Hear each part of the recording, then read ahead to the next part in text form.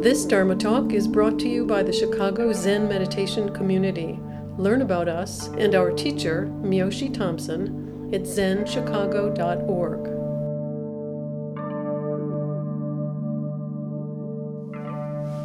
So I'm going to be talking about impermanence tonight. We have had a few talks on this topic already, but I think it's a hard one for us human beings to get our minds around. And it's a topic of particular relevance to me right now, since I turned 65 2 days ago. Thank you. Thank you. My sources for this talk are a couple of books that I first discovered in college when my interest in Buddhism began. One is a book by Ram Dass. Some of you may be familiar with his work. That came out in 1971 called Be Here Now. And the second book I'll be using is a collection of Zen writings called Zen Flesh, Zen Bones, collected by Paul Reps, which has some lovely things in here, and we'll be able to sample them. I will also be referring quite a bit to the writings of Thich Nhat Hanh, who has been very helpful to me. I'm going to start with a poem. When I have seen by time's fell hand defaced the rich proud cost of outworn buried age, when sometime lofty towers I see down raised, and brass eternal slave to mortal rage, when I have seen the hungry ocean gain advantage on the kingdom of the shore, and the firm soil win of the watery main, increasing store with loss, and loss with store. When I have seen such interchange of state, or state itself confounded to decay, ruin hath taught me thus to ruminate, that time will come and take my love away. This is a Shakespeare sonnet, number 64. So as you can see there, Shakespeare particularly points out the downside of impermanence, talking about time's fell hand. Fell is an old-fashioned word meaning of terrible evil or ferocity, deadly.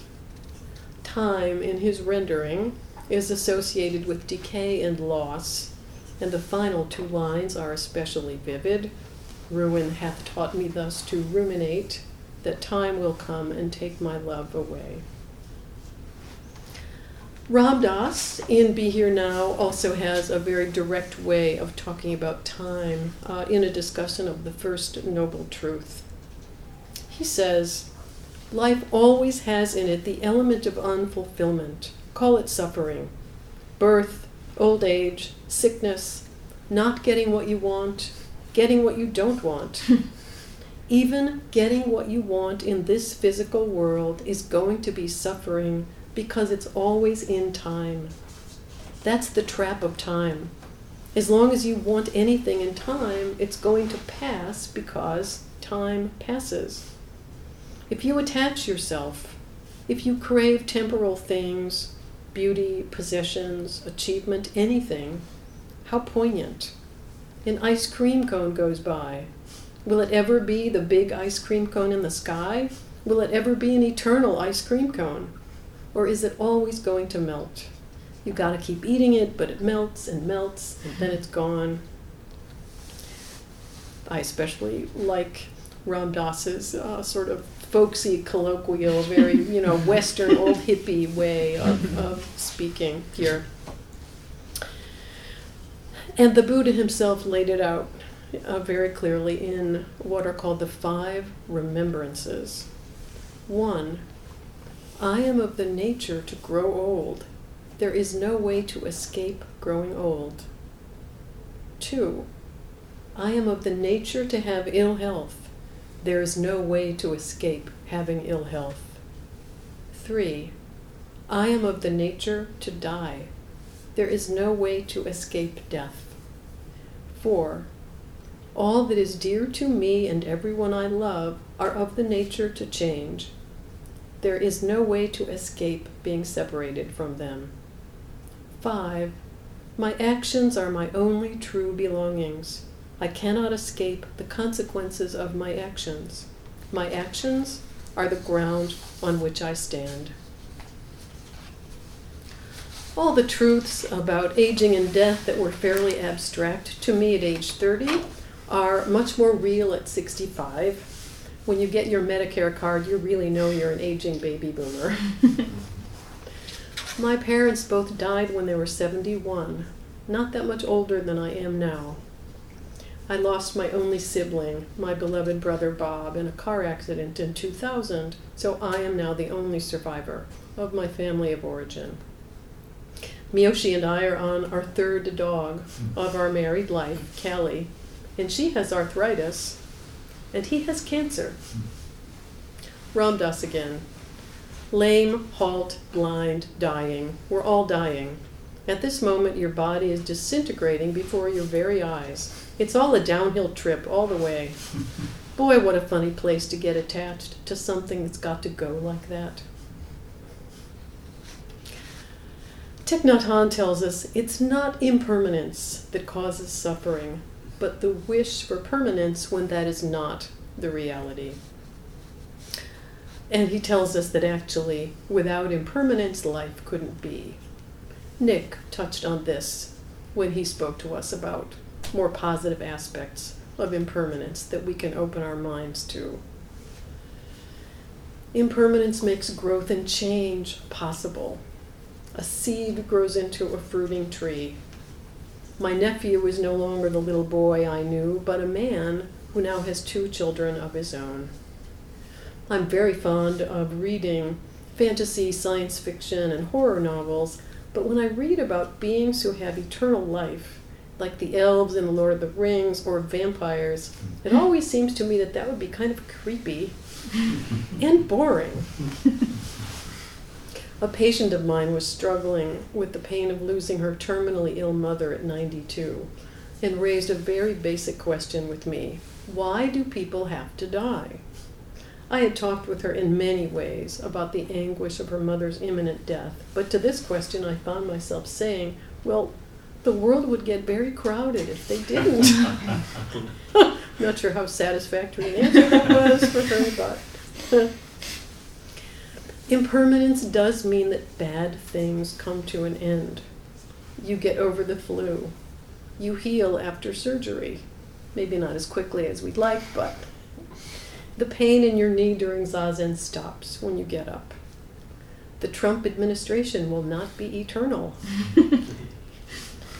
A friend of mine married a widower who felt ready to marry again a few years after the loss of his first wife. When asked about his experience of bereavement, he said, "The only thing that really helps is time." Someone else, when asked about dealing with the loss of a loved one, stated, "You don't get over it, you just get used to it." Impermanence means that we lose our loved ones, but it also means that time will help us to find it bearable.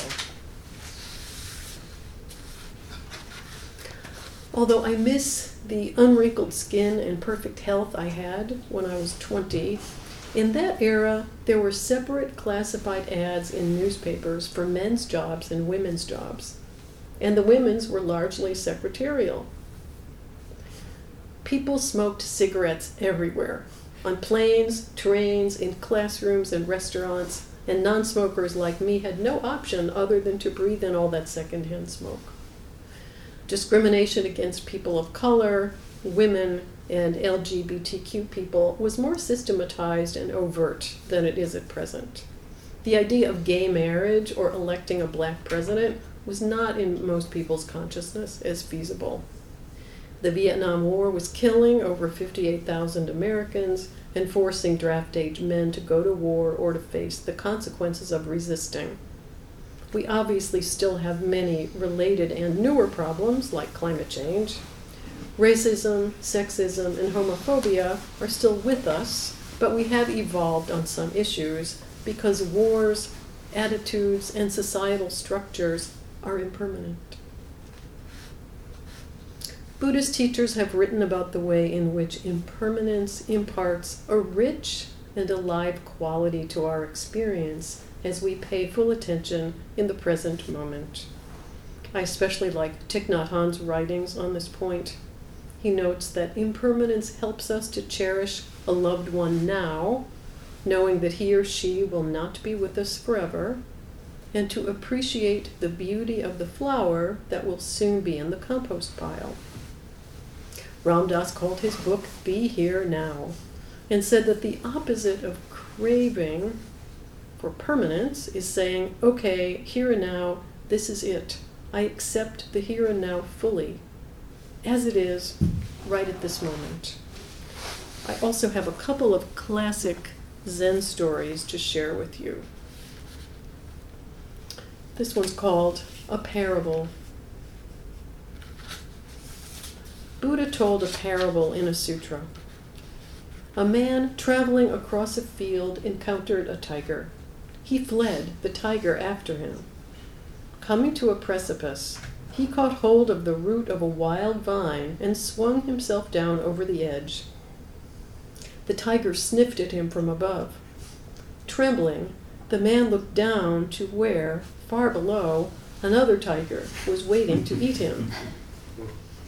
Only the vine sustained him. 2 mice, one white and one black, little by little started to gnaw away the vine. The man saw a luscious strawberry near him. Grasping the vine with one hand, he plucked the strawberry with the other.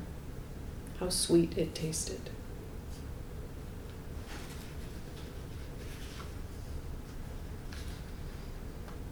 And here's another called Inch Time Foot Gem. A lord asked Takuan, a Zen teacher, to suggest how he might pass the time. He felt his days very long attending his office and sitting stiffly to receive the homage of others. Takuan wrote 8 Chinese characters and gave them to the man. Not twice this day. Inch, time, foot, gem. This day will not come again. Each minute is worth a priceless gem.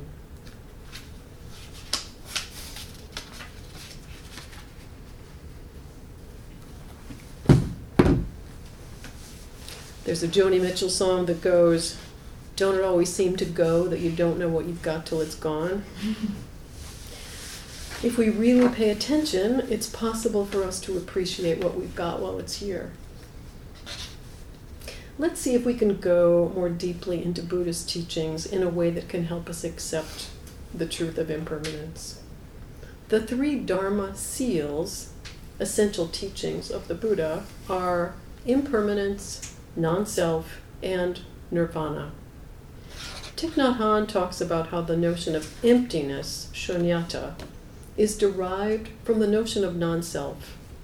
He quotes a passage from the Samyutta Nikaya that reads, "Lord, why is the world called empty? It is because in the world a separate self and things possessing a separate self do not exist." Thich Nhat Hanh quotes Nagarjuna, who said, "It is due to emptiness that all phenomena exist." Thich Nhat Hanh stresses that emptiness doesn't mean non-existence. Rather, to be empty is to be without a permanent identity, and hence existence, growth, and all of life are possible. The existence of everything is possible because of the existence of everything else. Impermanence and non-self are the same. What if it became possible to get beyond all of our typical concepts and dichotomies about birth and death? The 3rd Dharma seal, nirvana, is the silencing of all our concepts. Thich Nhat Hanh quotes the Avatamsaka Sutra. "All things have no provenance, and no one can create them. There is nowhere whence they are born. They cannot be discriminated. All things are birthless and have no extinction either. Those who understand in this way will see and touch the Buddha." In the Heart Sutra, We chant that Avalokiteshvara Bodhisattva, when practicing deeply the Prajna Paramita, perceived that all 5 skandhas are empty and was saved from all suffering and distress. Thich Nhat Hanh talks about absolute and relative truth. In the 5 remembrances that emphasize that we are of the nature to grow old and die, the Buddha was teaching using relative truth. In the Heart Sutra, we affirm the absolute truth of no birth and no death. Thich Nhat Hanh gives the example of waves on the ocean. A wave may be compared with another wave in regard to height, where it breaks, etc. But if we look more deeply, we know that a wave is made of water. While living the life of a particular wave, it also lives the life of water. A wave can be recognized by signs, high or low, beginning or ending, but in the world of water there are no signs. Thich Nhat Hanh says that when the wave touches her true nature, which is water, all anxiety about her status or lifespan will cease, and she will transcend birth and death. Liberation is the ability to go from the world of signs to the world of true nature. We need the relative world of the wave, but we also need to touch the water, the ground of our being, to have real peace and joy. He goes on to say that whether or not birth and death are suffering depends on our insight. If we can live life with deep awareness of the interconnectedness of all things, we will not be caught in our small self. We practice in order to remove our notions that relative truth is all there is, and as we do so, we are able to touch the ultimate dimension, the world of no birth and no death. Thich Nhat Hanh says, the wave is already water. Shortly before death, the Buddha spoke in this way: all conditioned things are impermanent. They are phenomena, subject to birth and death. When birth and death no longer are, the complete silencing is joy. Thich Nhat Hanh quotes this Sanskrit phrase, one of the basic teachings of the Buddha, Drishta Dharma Sukha Vihari, which means the Dharma deals with the present moment and is not a matter of time. If you practice the Dharma, if you live with and according to the Dharma, happiness and peace are with you right away. Drishta Dharma Nirvana means nirvana in this very life, silencing the suffering imposed by limited ideas about birth and death and self and non-self. And I have a beautiful Zen story illustrating this. This is called A Letter to a Dying Man. Basui wrote the following letter to one of his disciples who was about to die. The essence of your mind is not born, so it will never die. It is not an existence, which is perishable. It is not an emptiness, which is a mere void. It has neither color nor form.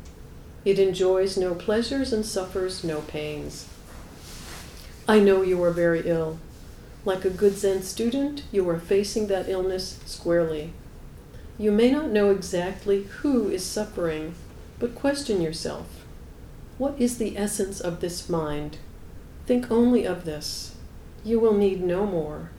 Covet nothing. Your end, which is endless, is as a snowflake dissolving in the pure air.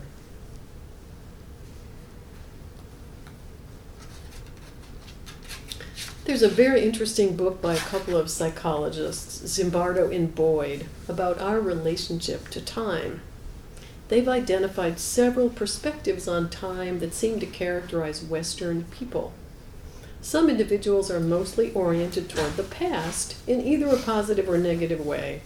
I see some of the negatively oriented ones in my psychotherapy practice, people who are preoccupied with painful memories of past traumas, regrets. Some people are more focused on the future, which can be highly adaptive in our culture of goal setting and achievement, but future-oriented people can also be overly concerned with the future in such a way that they don't live in the present. Sound familiar? Some individuals are more oriented toward the present, but not in a really helpful way.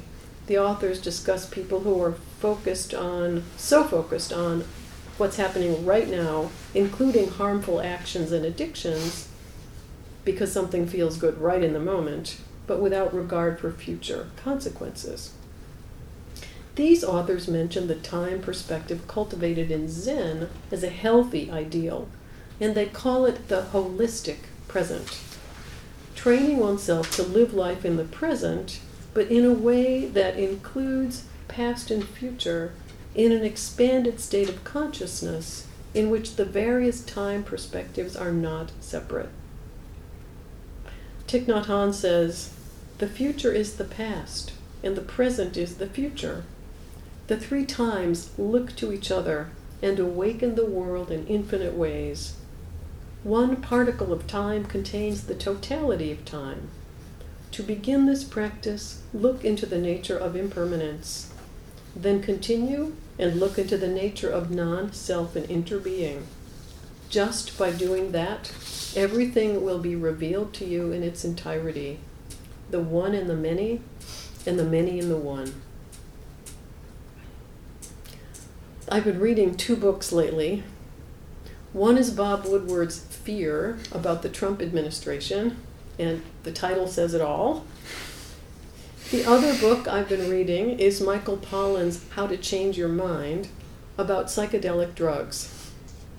The book about Trump focuses on all the palace intrigue and horror surrounding a president whose time perspective, in Zimbardo and Boyd's scheme, might be said to be present hedonistic, with an emphasis on what feeds his ego right now. The Pollan book gives lots of reports of people describing expanded states of consciousness and bliss and the dissolution of their typical concepts about self and the world. For instance, terminal cancer patients reported little or no fear of death following a psychedelic experience. It's quite odd and interesting to be immersed in both of these books at the same time. The Woodward book about Trump shows us the Saha world. And in psychedelic experiences, people sometimes touch what Thich Nhat Hanh calls the Avatamsaka realm. But if we really believe the teachings about emptiness and impermanence, these 2 worlds are not separate. I can dimly perceive some of these truths at times, but only dimly, and much of the time I'm anxious about the future, worrying about the health of loved ones, and overall struggling with being a human being who is subject to illness, old age, and death. I believe that the best answer to this human suffering is to follow the Buddha way, and I feel lucky to have a Sangha in whose company I can do this. I want to share one more Zen story with you. It's one I often remind myself of when I break or lose something I'm attached to. Ikkyu, the Zen master, was very clever, even as a boy. His teacher had a precious teacup, a rare antique. Ikkyu happened to break this cup and was greatly perplexed. Hearing the footsteps of his teacher, he held the pieces of the cup behind him. When the master appeared, Ikkyu asked, "Why do people have to die?" "This is natural," explained the older man. "Everything has to die and has just so long to live." Ikkyu, producing the shattered cup, added, "It was time for your cup to die."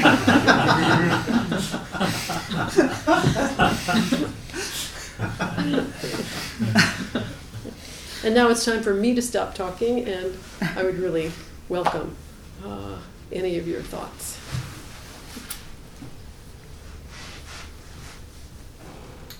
Yes.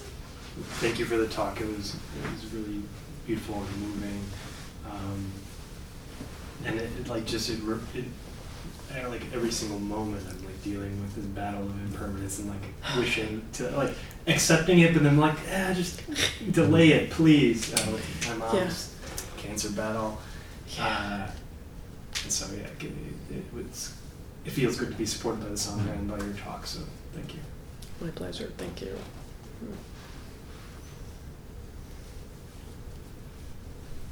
Claire. Yeah, I also wanted to thank you. That was just really, really wonderful to listen to and extremely helpful.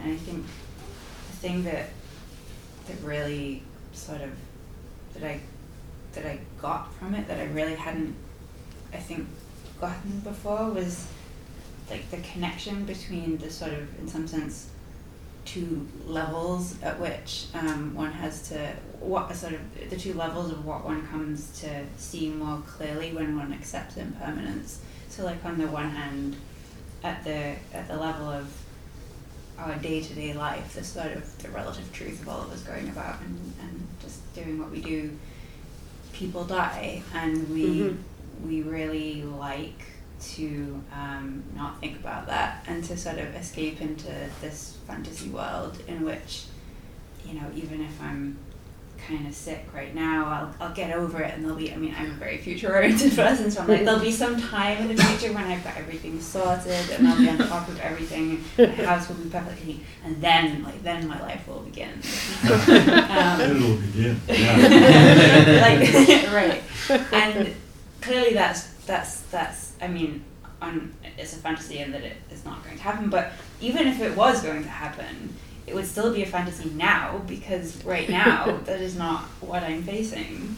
And so on the one hand, like, I have to acknowledge what's really in front of me, otherwise I am just living in a fantasy.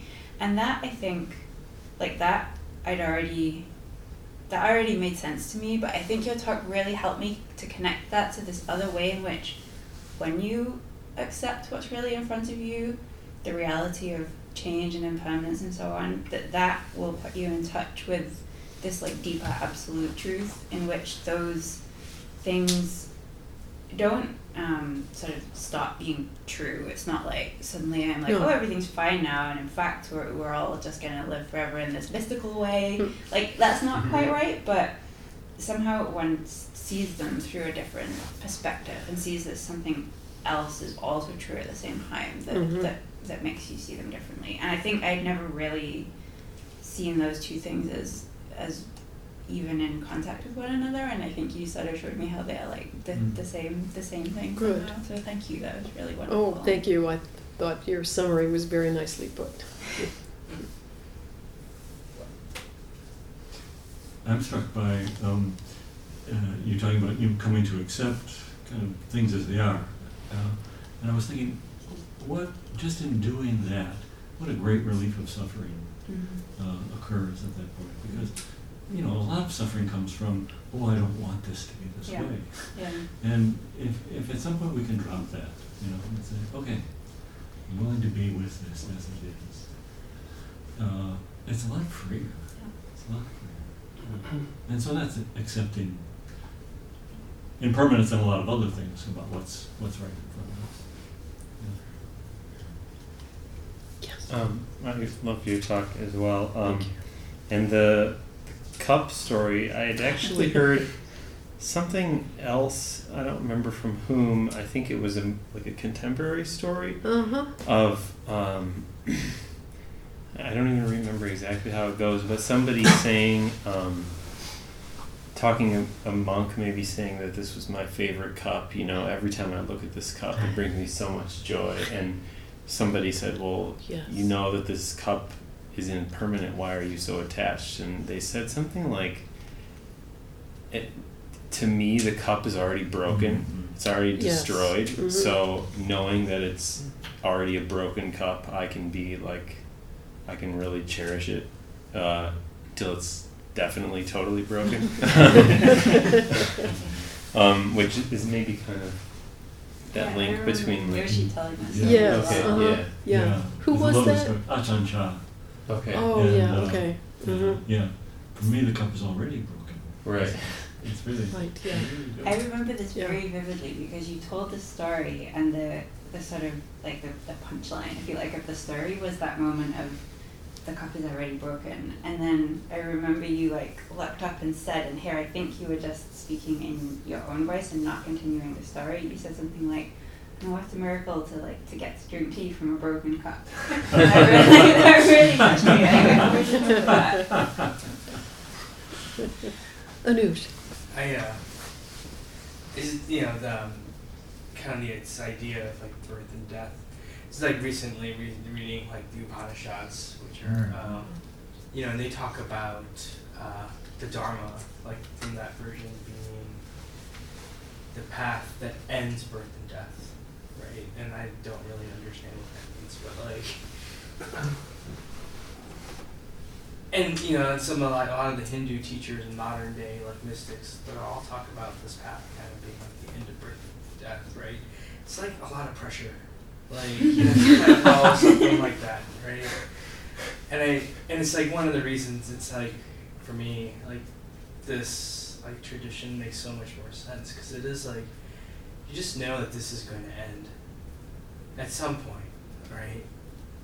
And then there's just like this great mystery that exists, and I'm finding like the more I'm embracing impermanence, the good and the bad, there slowly starts to just, at least for me, there's like this kind of just implicit trust in just the flow of like time and the flow of impermanence. It's just like you said, like I wouldn't be here. It's almost like you can't have time without impermanence. Like kind of like time is maybe the measurement of impermanence. I don't know.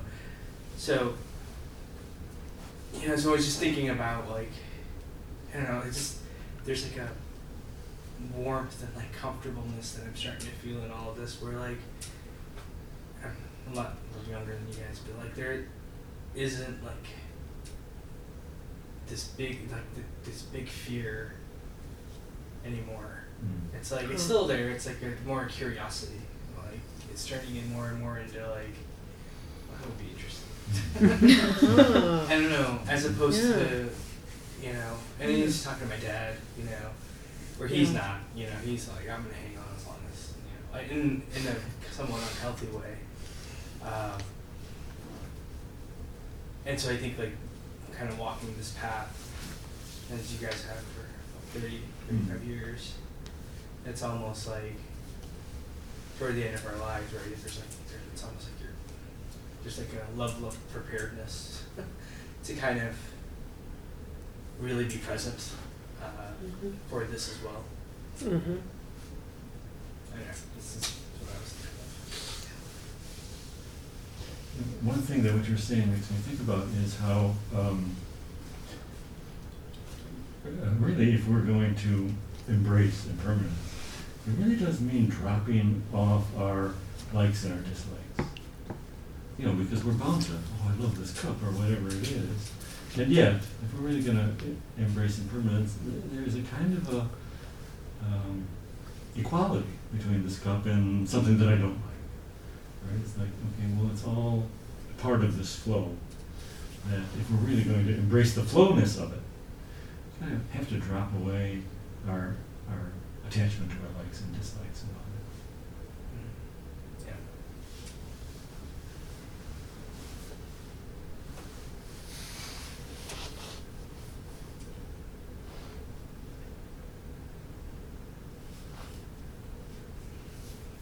Yes, Claire.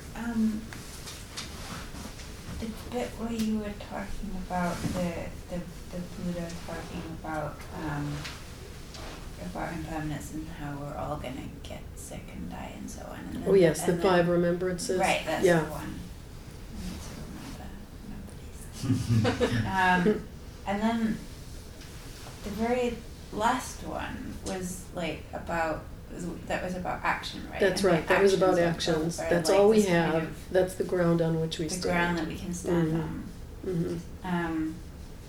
So that has that kind of has a different feel to the rest of them, right? It does, doesn't it? Here, this is this thing that we, in some sense, have in a way that we don't have the other things, and that seems to mark out a difference between two ways of sort of going with the flow, right? Like on the one hand, I'm to accept or to respect that it's my likes and dislikes that are singling out this cup, and that ultimately, like, there's an equality between the cup that I really love and the one that I think is ugly or whatever. But that can't be true when it comes to our actions, right? There's this difference that it matters whether I do this or that, at least when it comes to certain parts of life. So like, the accepting how things are has to be compatible with, like, there are courses of right action and there are things that I should do, and sometimes the things that I should do are like try and change things, like the political circumstances that we're in and so on. And I don't know, I can sometimes find it hard to figure out where the boundary is between those two things, if you see what I mean, like, to sort of hold on to, and I think the fact that the thing that we are to stand on is our actions is helpful, because that allows me to be like, okay, that's the thing where it's up to me, and I get to decide whether I go this way or that way, and sometimes it matters which way I go, and I don't just get to say, hey, the flood is going to happen to me, and it's taking me that way to not bother to vote today or whatever. Yeah, sure. Yeah. Buddha devised a whole path for us to follow, right? That he laid out, okay, illness, death, change, loss, etc. These are all inevitable, but he could have just stopped at 4, you know? But that was some harsh truths. Right? But so like, just, you know, deal with it, everybody. But I sort of think of the 5th one as kind of leading into the Noble Eightfold Path. Here are things that you can do, and that practice matters. And your actions do actually matter, because everything is interdependent, and so you are affecting the whole universe through your actions. It's just me, as usual, making sure my Buddhism is compatible with my Marxism. Well, there's that great passage from one of the Pali Sutras, where this guy has lived a very profligate life. He dies and he goes before Lord Yama, the god of death. And Lord Yama says to him, you lived a terrible life, you're going to have a terrible next life. Didn't you see the messengers that I was sending you to try to get you to behave better? He said, no, I didn't see you. Well, didn't you ever see anybody who was sick? And think, you know, like the 5 remembrances, there's no way I can escape that fate. And so, Lord Yama suggests, didn't you say to yourself, so let me do noble deeds of body, speech, and mind now, while I have the opportunity. And so this is what, you know, I think you're saying out there, and that is the fact that, you know, there's this great flow out there doesn't give us a pass on trying to lead a moral life, or trying to lead a life that is helpful to others. You know, this is our vow to help others in this way. I almost think that you actually can't walk on the path without doing that. Right. Like if you're like running around slapping old ladies, like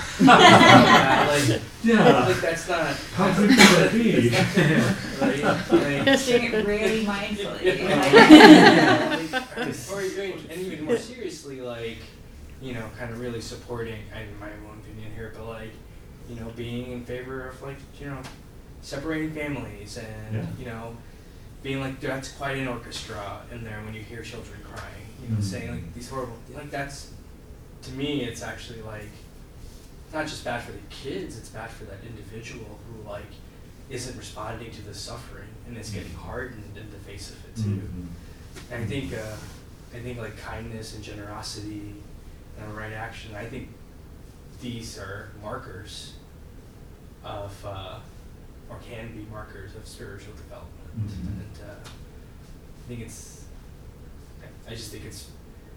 personally think it's not really possible unless those are cultivated. Because I think if they're not, you are rejecting the cries of the world.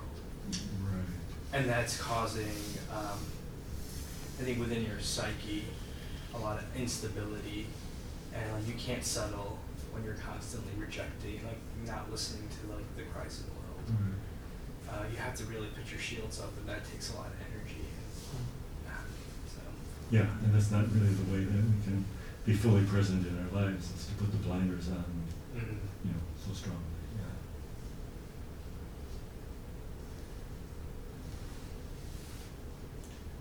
Yeah. Mary, thank you very much. Thank you all. Lovely talk.